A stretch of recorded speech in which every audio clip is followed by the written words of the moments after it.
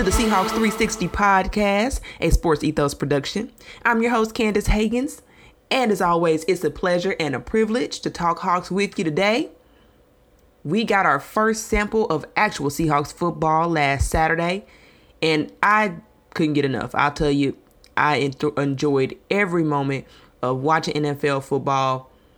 It pretty much consumed my whole weekend. I don't know about you guys, but that's what it looked like for me. But anyway, there was a lot to take away from the performances of both Drew Lock and Geno Smith. So we're going to get into the game, break down all of the takeaways that I had for the game. I'm not going to get into too much in depth on a summary as a few days have passed and there's a lot more news to report. We're going to get into some breaking news, as well as just sort of do a little quick preview for what we can expect in the upcoming game. So obviously, there is a lot to cover and break down, so let's get started and talk some Hawks. Let's get into our breaking news. Quarterback Drew Lock has just been reported to be positive with COVID-19. This comes as unfortunate news after Pete Carroll had just announced during practice that Drew Lock would be the starter for the preseason game against the Chicago Bears. He also took his first reps with the first team for the first time in training camp.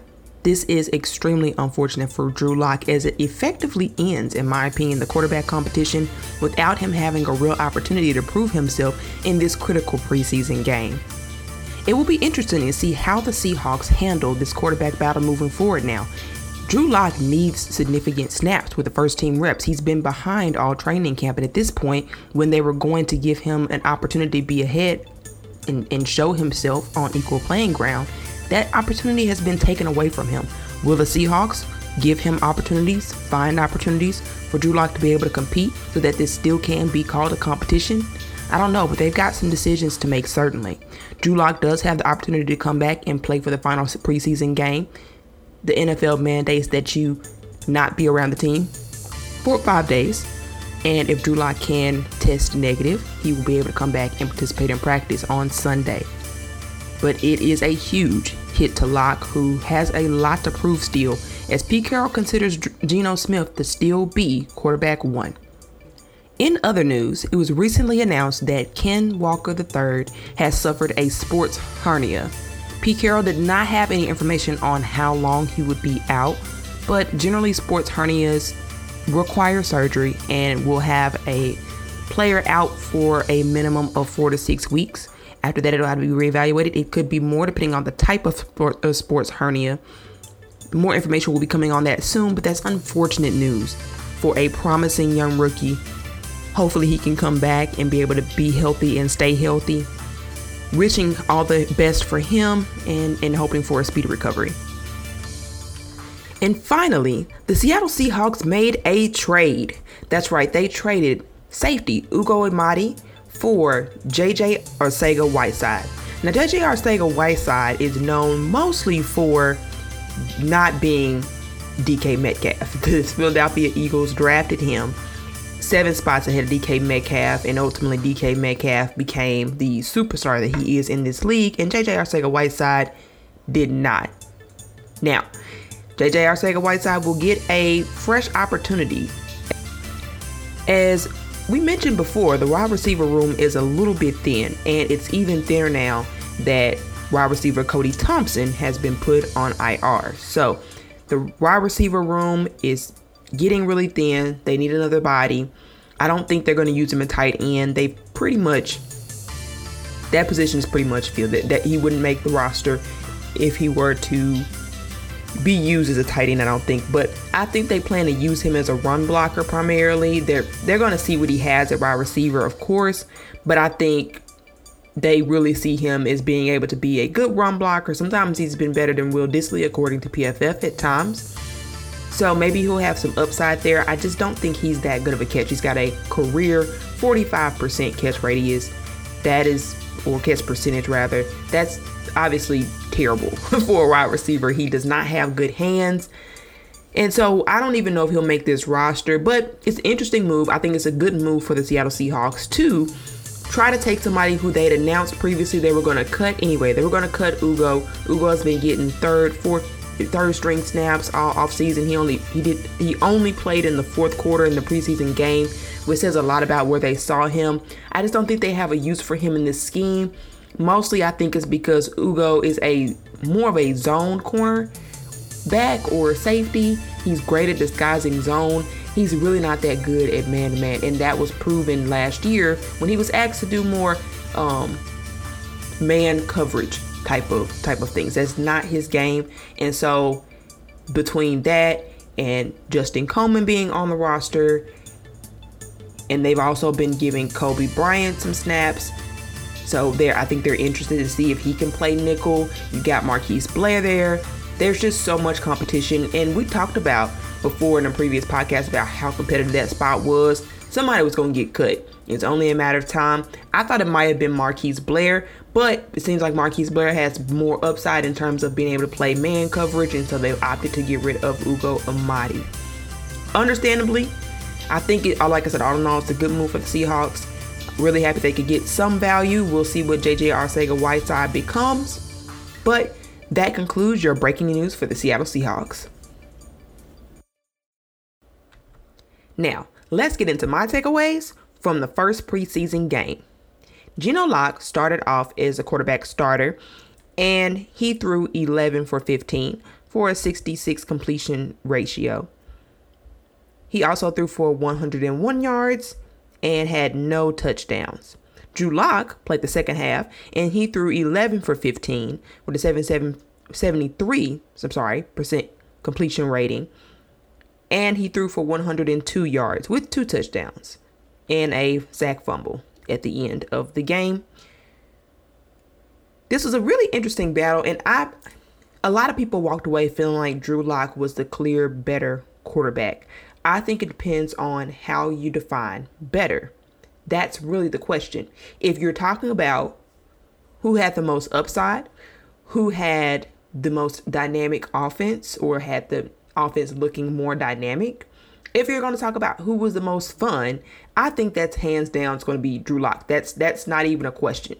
But if you're talking about who made the best decisions, who honestly I think showed the most poise. Well, actually, never mind. I give poise Drew Lock. But in terms of who managed the game the best, who made the best decision, and who actually had the best plays, like best deep balls, I know Drew Lock's looked more exciting, but actually PFF grades Geno Smith as having the only big-time throws of the game. He had 2 big-time throws. They did not lead to touchdowns. But honestly, he made a couple of really impressive throws in this game, and PFF seems to agree. Now, Drew Lock looked impressive as well. He was able to push the ball down the field. I think he did that well, but I think his critical mistake was the thing that is always his mistake. When it comes down to critical moments in the game, Drew Lock is more mistake prone, more likely for mental errors. He just doesn't seem to pay attention to the small things. They get overlooked. So, for example, the reason why the sack fumble happened, for a lot of you guys, if you were to watch the game, you'd think, well, the O-line messed that up. What's important to understand is there was an unaccounted for rusher on the edge, and that's one of the easiest adjustments, pre-snap adjustments that a quarterback can make. It's important for that quarterback to make that pre-snap adjustment on the offensive line to get somebody, make sure that that free rusher is accounted for. That's so important. Like I said, it's just a basic fundamental. And even if he does not rearrange the protections on the offensive line, it's important for him to pay attention to the fact that there's an unaccounted rusher, and then he can make the check down to the running back. And that play did allow for that. The running back was free for a quick release if he would have just paid attention to it, but he did not pay attention to the details. And as a result, he got blitzed basically by that free side rusher. And that comes down to Drew Lock. I know you guys, some of you guys really do think that's on the O-line. It's not. While the center can help with offensive line production or protections, the center doesn't have the same view that the quarterback has. It really falls on him to make sure that the O-line is properly protecting him. Sometimes Russell was not that good at that, understanding where the blitz was coming from. He was good at, assessing some. He wouldn't have made that type of error, that simple of an error. But even he was not good at diagnosing pre-snap adjustments. It's some of the reason why he got sacked. It does come back down to the quarterback guys. And he's going to learn. He's going to make mistakes.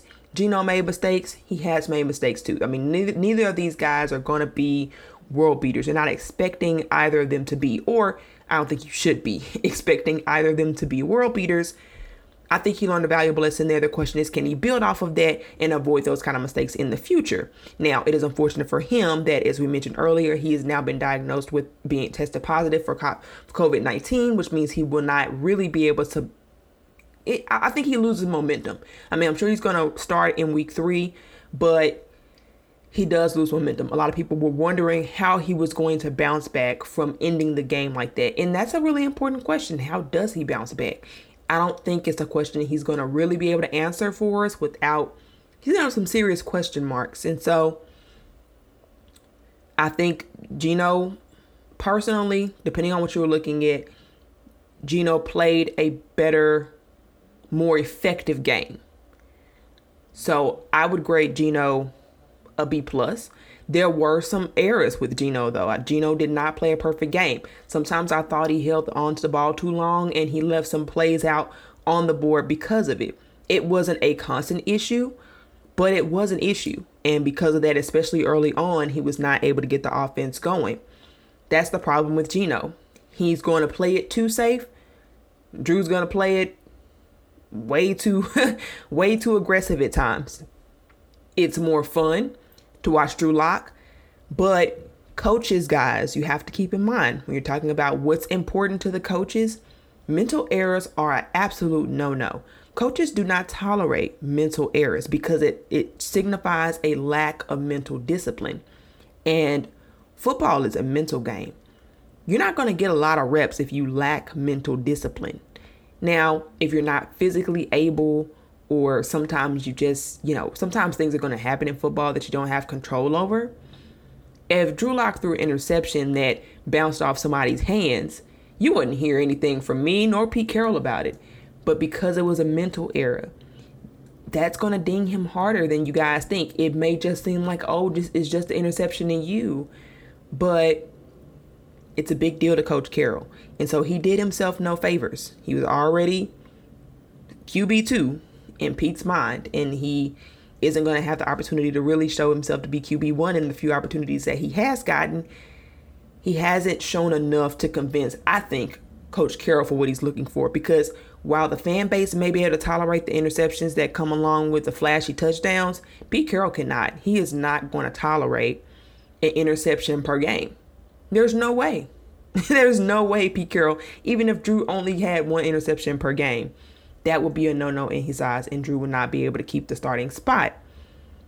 So I grade Drew Lock a C+, because I do think he has some flashes, and I think his first 2 drives were incredible.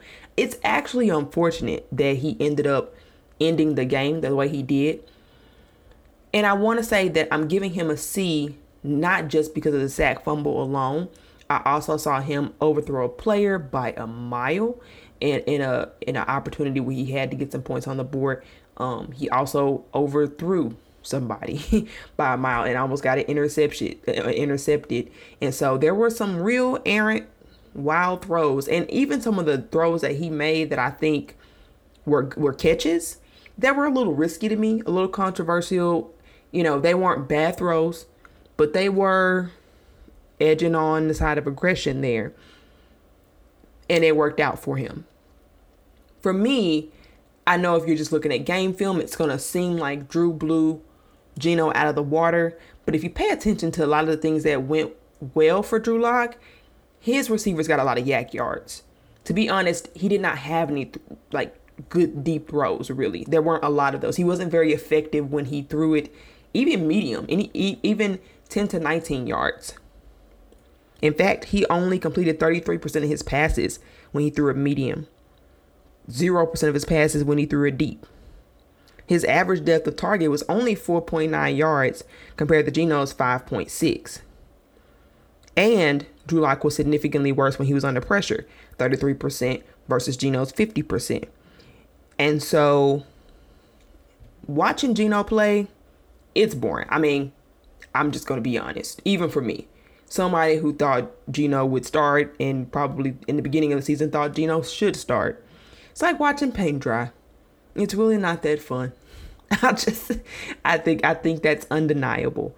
Drew Lock is much more fun, but I just don't think he's Pete Carroll's kind of quarterback. Now, if this was a different coach, which I know some of you guys wish it was, and if this was a different coach who cared more about upside, perhaps Drew Lock would have a chance, but I just don't know how much of a chance he's going to get, and he's got to do better in the opportunities that he gets, especially down the stretch of this offseason. Now, I will say, even though it's unfortunate for Drew Lock, it's my hope that Pete Carroll will go above and beyond and give Drew Lock a chance now that he's gone down with COVID-19, because it's really not fair, especially how they slow played this competition. They could have gotten Drew Lock first team reps long before now. So maybe they'll do something. Maybe they will give Drew Lock the start week 1 just to see how he does. You know, I threw this out on Twitter, but I would be interested in seeing what both of them would look like in week 1. Just, you know, carry out the competition through week 1 to some extent, because, you know, I know generally that's not what people do in football. It's not something you see very often, but sometimes desperate times call for desperate measures. And I think when they make the quarterback decision, it's something that they should be sure of. It's something that they should keep for half of the season. And nobody's going to feel like Geno really earned this starting spot because his competition pretty much got wiped out with COVID. It'd be different if Geno had just been chosen and Drew Lock could have started in week 2, and then they could have decided off of week 1 and week 2 who would start week 3. That would be fair. Now it's not fair. And like I said, I can see Pete Carroll potentially finding some way to overcompensate and giving Drew Lock some extra chances, or he'll, even if he does get an opportunity, I think we'll see both quarterbacks this season. I'll be honest. I'd be surprised if we went the whole season with just one of these guys. They're both so opposite end of the spectrums that at some point you're going to get tired of one and want the other. The question is, what is the order with which this go? And yeah, it's really more of a question of how does the order of this go more than it is anything else. So it's something to continue to monitor, but I think Geno played better from a coaching perspective, though I know Drew was far more entertaining player.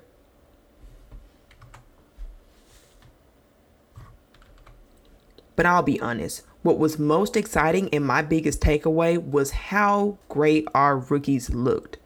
First of all, the offensive line was absolutely outstanding. And I know it's just a preseason game, but the Seattle Seahawks offensive line ranked number 1 in the NFL out of all the preseason week 1. And I know you could say it's just preseason, it's not significant. And maybe it's not, but it really goes to show the floor, I think. If they can be number 1 in preseason, perhaps they can be top 15 in the regular season. And they're going to have their ups and downs, and we'll have to see how they perform in preseason week 2. It's still early, even in the preseason, but it is an extremely promising sign. They were number 1 in pass, number 5 in the run game.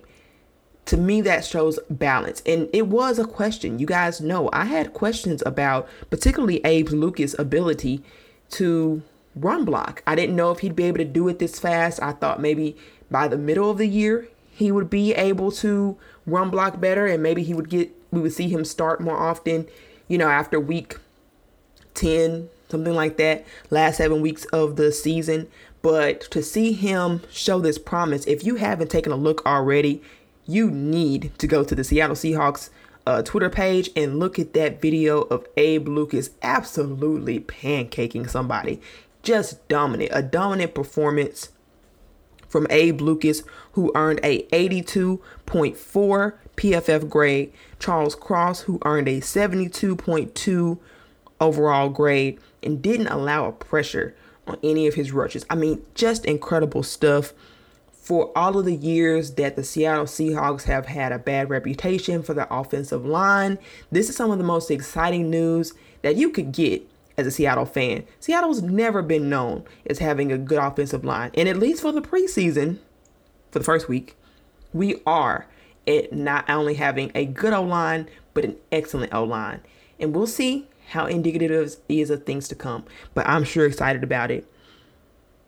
Other players that I thought stood out, Boye Mafe was absolutely dominant, earning himself a 84.6 PFF grade, pass rush grade of 86.6. Boye Mafe was just feasting. And I didn't think that he would shine this much in preseason. It is preseason, and so there's a question about that. He'll be going against, better offensive lines next time. But especially if they're just going to use him as a rotational rusher, I think that is indicative of I think you can really be excited from what you see from Boye Mafe, because if he's going to be rotational, if he's not starting, then I think he's got a chance. I think he's got a chance to really show and transfer what he's done in the preseason over to the regular season. It might not be as effective, or he might have some games where he'll run into some tough matchups. He may run into some elite, the Trent Williams of the world, the elite left tackles, and maybe he won't be able to be so dominant. But you love to see that flash. You love to see his growth. I think he's a real power rusher. I love the power and the speed that I saw him rush with. So really excited to see his growth. I also love that Pete Carroll's talked about how they're only going to have him focus on the pass rush. He's not doing a lot of drop backing right now. He's just going to get comfortable with rushing. And that's exactly the thing that I think they should do with him. Ease him into the rest of his role. Just let him come off the edge, pin his ears back, and get after the quarterback. It's exactly what you want to see from Boye Mafe. And Ken Walker III. He had an okay game. PFF did not grade him well. He actually had the least amount of rushing yards. DJ Dallas, Travis Homer had much more explosive runs. He did not. But I wasn't really concerned. I liked what I saw from him. I think his statistics ended up being hindered by some of the play calling to some extent. There were times where they would rush Ken Walker III 3 times in a row. A very predictable play call. Just you hate to see that, by the way, from Shane Waldron. Just that predictable three runs in a row. Really, of course he wasn't get the 3rd and 1. They knew exactly what was coming. So he lost yards because of that, and I'm not going to blame Ken Walker III for that. Sometimes I just feel like he wasn't put in the best position, and I know with him and Penny being like a 1-2 punch, assuming Penny, is healthy at the same time as Ken Walker III, then that wouldn't be as much of an issue anyway. So I'm not too worried about it. I liked what I saw from him. I thought he took advantage of the opportunities he got. He was able to get, I think, about 4 or 5 yards per run on average. Like I said, his average was just brought down some by, just play calling and being predictable, him being pushed back for no fault of his own. I also feel like the other running backs, they took advantage of playing against some real 3rd string, 4th string, guys. Like they were just playing against the bottom of the Steelers bench. And so they got a lot of yak yards, which is great. And it made them look good. And you always love to see that. But I just feel like it was more busted coverages that they got the chance taken advantage of that Ken Walker he didn't. So I was still happy with what I saw. I'm not concerned. I know some people are concerned. But one thing that was interesting about Ken Walker, even if you were concerned about what you saw from him from a playmaking aspect, one of his biggest weaknesses was considered his pass blocking. And Pete Carroll's talked about how much he's improved with that. Well, he showed it in this game, in this preseason game, earning a 74.3 pass block grade. That's excellent, especially for a rookie in his first outing. That is extremely positive. So he also earned a 73 in receiving yards. And so maybe Ken Walker's just, more of a receiving threat. And the Seahawks, at least based off preseason and based off the training camp reports we've heard, seem to be willing to give him those opportunities. So that's something to look for. Maybe running between he can run between the tackles, but maybe he'll be more dynamic as a receiving threat. It seems like that's possible. I'm okay with that. Once again, just hoping he can come back healthy come back just athletic. For those of you guys who weren't happy with your performance, maybe the hernia had something to do with him not being able to have more burst, more explosion. You never know. Either way, I'm happy, but it's possible that should be considered.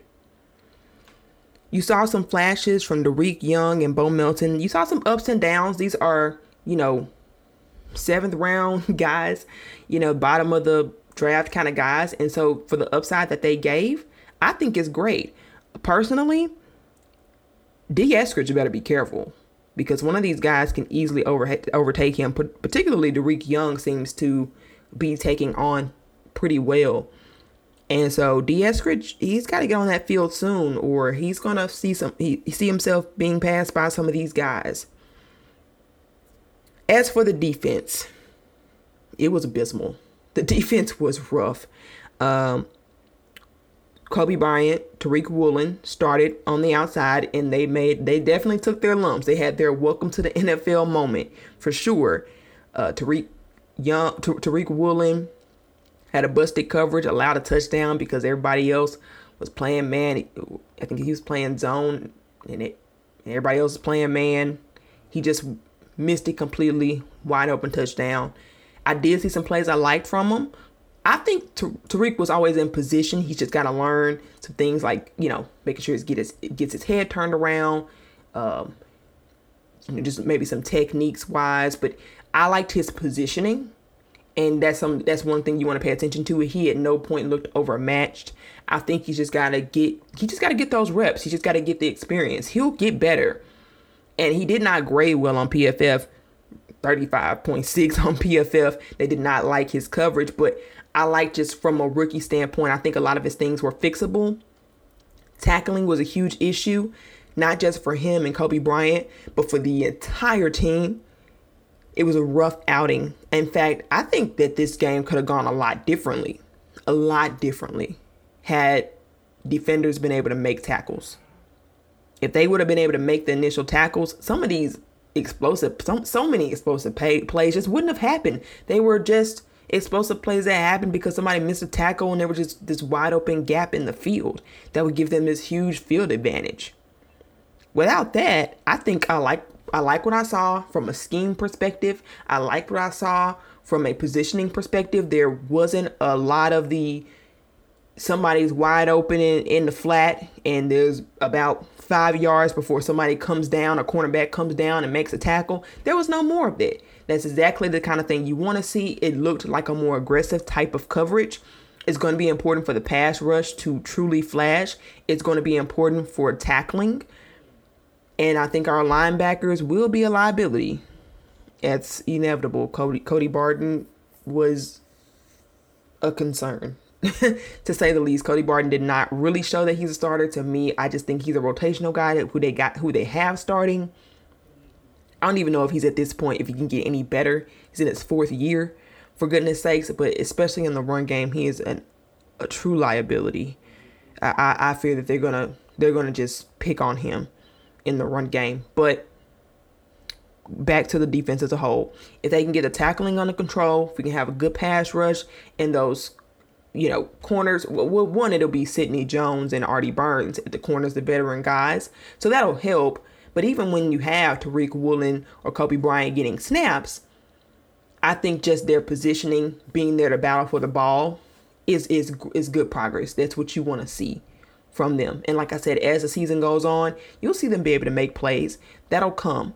But they didn't look overmatched. They did look like they belong. They just looked a little lost. And you can expect that. It's understandable. And I think the guys were a little nervous too. So even though they did not have a good showing, Kobe Bryant, he didn't have a lot of mental errors. His main thing was he allowed a tough catch by George Pickett. He allowed a touchdown. In that touchdown, it was just simple as Kobe getting his head back. If he had to turn his head back to try to even attempt to make a play on the ball, I don't think George Pickens catches that tough of a ball. But it's just one of those things you learn as you get the reps. It becomes natural to get your head back. He'll be fine. Despite the poor outing, I don't have any real concerns about those guys and where they're going. That's exactly what you'd expect from starting 2 rookies in a preseason game. So no worries there. But I would be remiss if I did not mention Darrell Taylor. Darrell Taylor showed some real flashes. Now, he has got to learn how to finish his tackles, and that was an issue for him last year. He was able to make plays, but he wasn't able to finish them. I really would like to see for him to get better in that regard, but you can see what everybody's been talking about in training camp, his explosion off the edge. He just pops to me. He pops on the field, and I think he will be disruptive. If nothing else, he'll be disruptive, but what the difference will be for him is his ability to finish the play. That'll be the difference, in my opinion, between him being a 10 to 12 sack guy and a 14 to 16 type sack guy, because I think he's got that ceiling. It's just a matter of, can he polish enough? Can he just be consistent enough in his techniques and in his tackling to be able to get the official sacks? But I liked what I saw from him. He's still a young player. This is essentially his second year. And so I think it was a positive seeing him as well. So for our young players, I think it was an excellent start. I only really had questions in terms of young players about, I think Kobe Parkinson. I'm really not sure what he's going to become. He had a couple of really good opportunities to get some catches, and he just couldn't hang on. I mean, it wasn't always his fault, especially he had an opportunity for Drew Lock. Drew Lock threw a ball to him, and I think if he would have caught the ball sooner, he would have been able to hold on to the ball when he was sandwiched between two defenders. He ended up being tackled from 2 sides, and he lost the ball. I understand to some extent it wasn't the easiest ball in the world to catch, but if you're going to be a tight end, particularly a red zone threat, those are the kind of things that you gotta be able to do. You gotta be able to make some tough catches. You're a big guy in the red zone. That's what that looks like. And so it is just preseason, and he's missed a lot of time as well. So it's not like he had a ton of snaps and reps his rookie year. So those are some things I hope he cleans up, but I think he's got to be able to show impact in that way. They're definitely giving him the targets, at least in this training camp and preseason. He's got to be able to take advantage of them. Other than that, though, I loved what I saw from everybody. I want to give Alton Robinson a quick shout out. He seemed like he flashed as well. He played well. Loved what I saw from Phil Haynes, who looks like he could very well be a starter. I really wish the team would start him, seriously, over Gabe Jackson. I just think he's earned it at this point. He's played superior. He had a 90 PFF grade. Absolutely superior. Gabe Jackson didn't get a 90, and he's not even close to getting a 90. I know he's a veteran presence on an offensive line that's full of young rookies, but my hope is that they plan on just playing Gabe Jackson to start the first few weeks, kind of like how I was thinking things would go with Abe Lucas. And as the year goes on, they eventually give those snaps to Phil Haynes, who I think they could bring back on a fairly cost-effective sort of prove-it year, just in terms of his health with his tendency to get hurt. Have him on a prove-it type of contract for a couple years maybe, and just see what he can do, because this kid can play. He's talented. He really is, and I think he's done everything right to earn the starting position. So I just hope that this is just them wanting with 2 rookie tackles to make sure that there's a veteran on the offensive line, and as the 2 rookie tackles look more comfortable, they're going to go ahead and put in Phil Haynes. That's my hope. That's my hope for him, because I think he's earned it at this point. And finally, I would be remiss not to mention how strong of a game Stone Forsythe had, particularly from a run blocking perspective. He was top 5 in his grade for run blocking. He graded out at a 77.5. He also graded top 5 in pass blocking at an 84 PFF grade. That's incredible for Stone Forsythe, who was a 6th round pick, and nobody was really sure if he would develop into much, but he's shown great promise. Now, it's important to mention that Stone Forsythe went against the absolute bottom of the bench, and he did not get a lot of snaps, but it is good to know that he seems like he can be a dependable, reliable rotation player, if nothing else. And so that's promising that he's going to, if you can get a 6th round pick to be a meaningful contributor in any sort of way, that's a win. That's an absolute win. So great to see that from Stone Forsythe as well. So that's my takeaways from the last game. And we got a quick turnaround here with the Seahawks playing another preseason game on Thursday against Chicago Bears. It'll be a home game for the Seattle Seahawks. And I'm interested to see how this goes, how they play this. My guess is that Geno plays the first half and we see a whole lot of Jacob Eason with Drew Lock being out. So I'm not sure how much we're really going to be able to take away from this game. I think the most important thing to pay attention to is the defense and see if they're better with the tackling. That's got to improve quickly. So I think there'll be more to watch on defense in this upcoming game than there will be on offense. Of course, you're going to still get to see the rookies play. You'll see how they will do. See if Derek Young and Bo Melton can make some more plays. See if Kobe Parkinson can take more advantage of his opportunities. Those are questions I have going into that game. I don't really have any questions about Geno at this point. I am curious to see, if anything, I guess I'm curious to see if he'll be a little bit more intentional about pushing the ball down the field a little bit more. You did see him do that a couple times in the last game. Will he be able to do that, just 1 or 2 more times? Just get to the point where he's not leaving plays on the field. We'll see. That's something to watch for. But like I said, mostly it's the defense. How do the cornerbacks do? Do you see progress from them? How does the pass rush look? How does Mafe look? Robinson?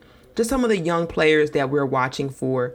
That's really what I think any Seahawks fan should care about at this point, because while the quarterback conversation